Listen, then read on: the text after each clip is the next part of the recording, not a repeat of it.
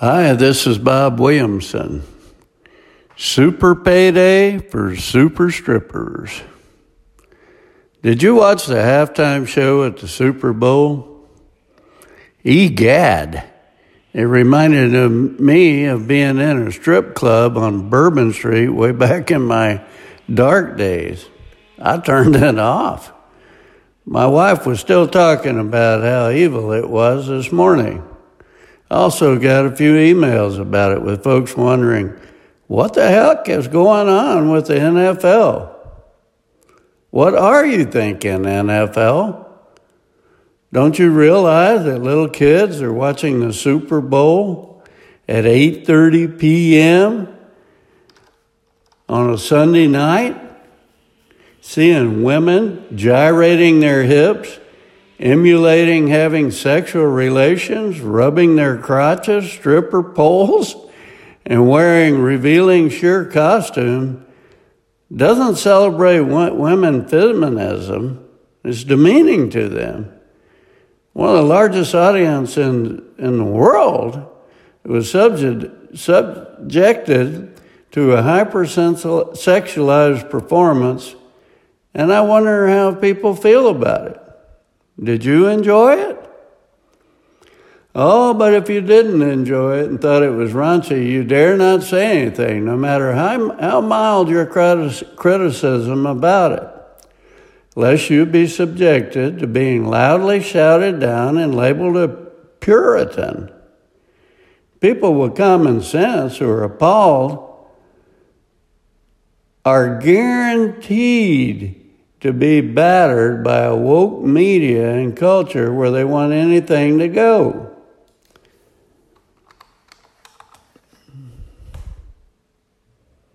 Depicting debauchery as being normal by portraying it as perfectly fine and healthy to air crotch shots and simulated sex on network television at 8:30 on a Sunday must be accepted.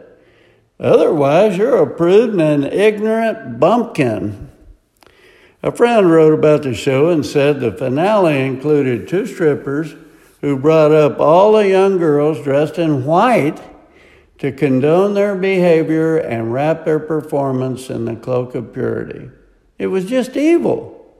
And to use these little girls that way, we wonder why sex trafficking is such a problem now. I told my wife the reason I knew it was so evil and raunchy was that I was embarrassed to look at it in front of her.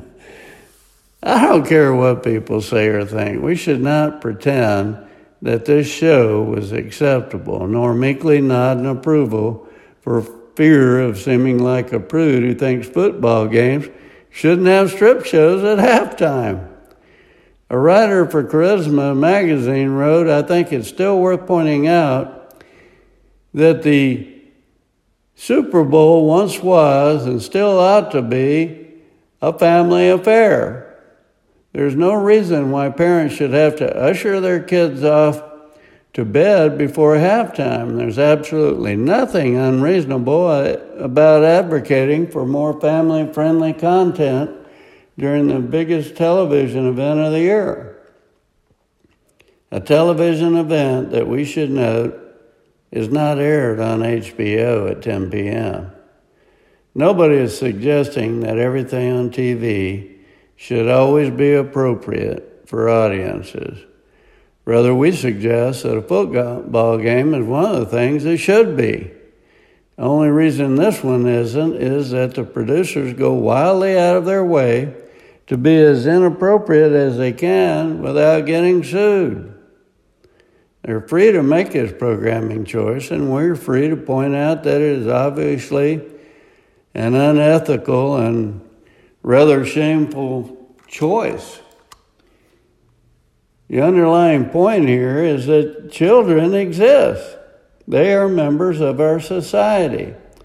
It is reasonable to insist that the NFL take the existence of children into account and refrain from staging a simulated orgy on stage during the Super Bowl. This is not an extreme demand. Nobody is calling for mandatory burqa laws. We're merely calling for only the most basic and most minimal level of decency. And of course, that is too much to ask for these days. But that doesn't mean we should stop advocating for it. Good word, Mr. Walsh. These woke people should go back to sleep. Maybe they will dream about how the Bible refers to a beautiful woman who lacks discretion, like a pig. Sadly, a Super Bowl payday accompanies these performances, and women will be lining up to cash in no matter what they must do. It will no doubt continue, but take heart. The power of prayer can accomplish many things. We can pray for change in America, and should. Proverbs 11:22, like a gold ring in a pig's snout, is a beautiful woman who shows no discretion. This is Bob Williamson. Thanks for listening to my rant.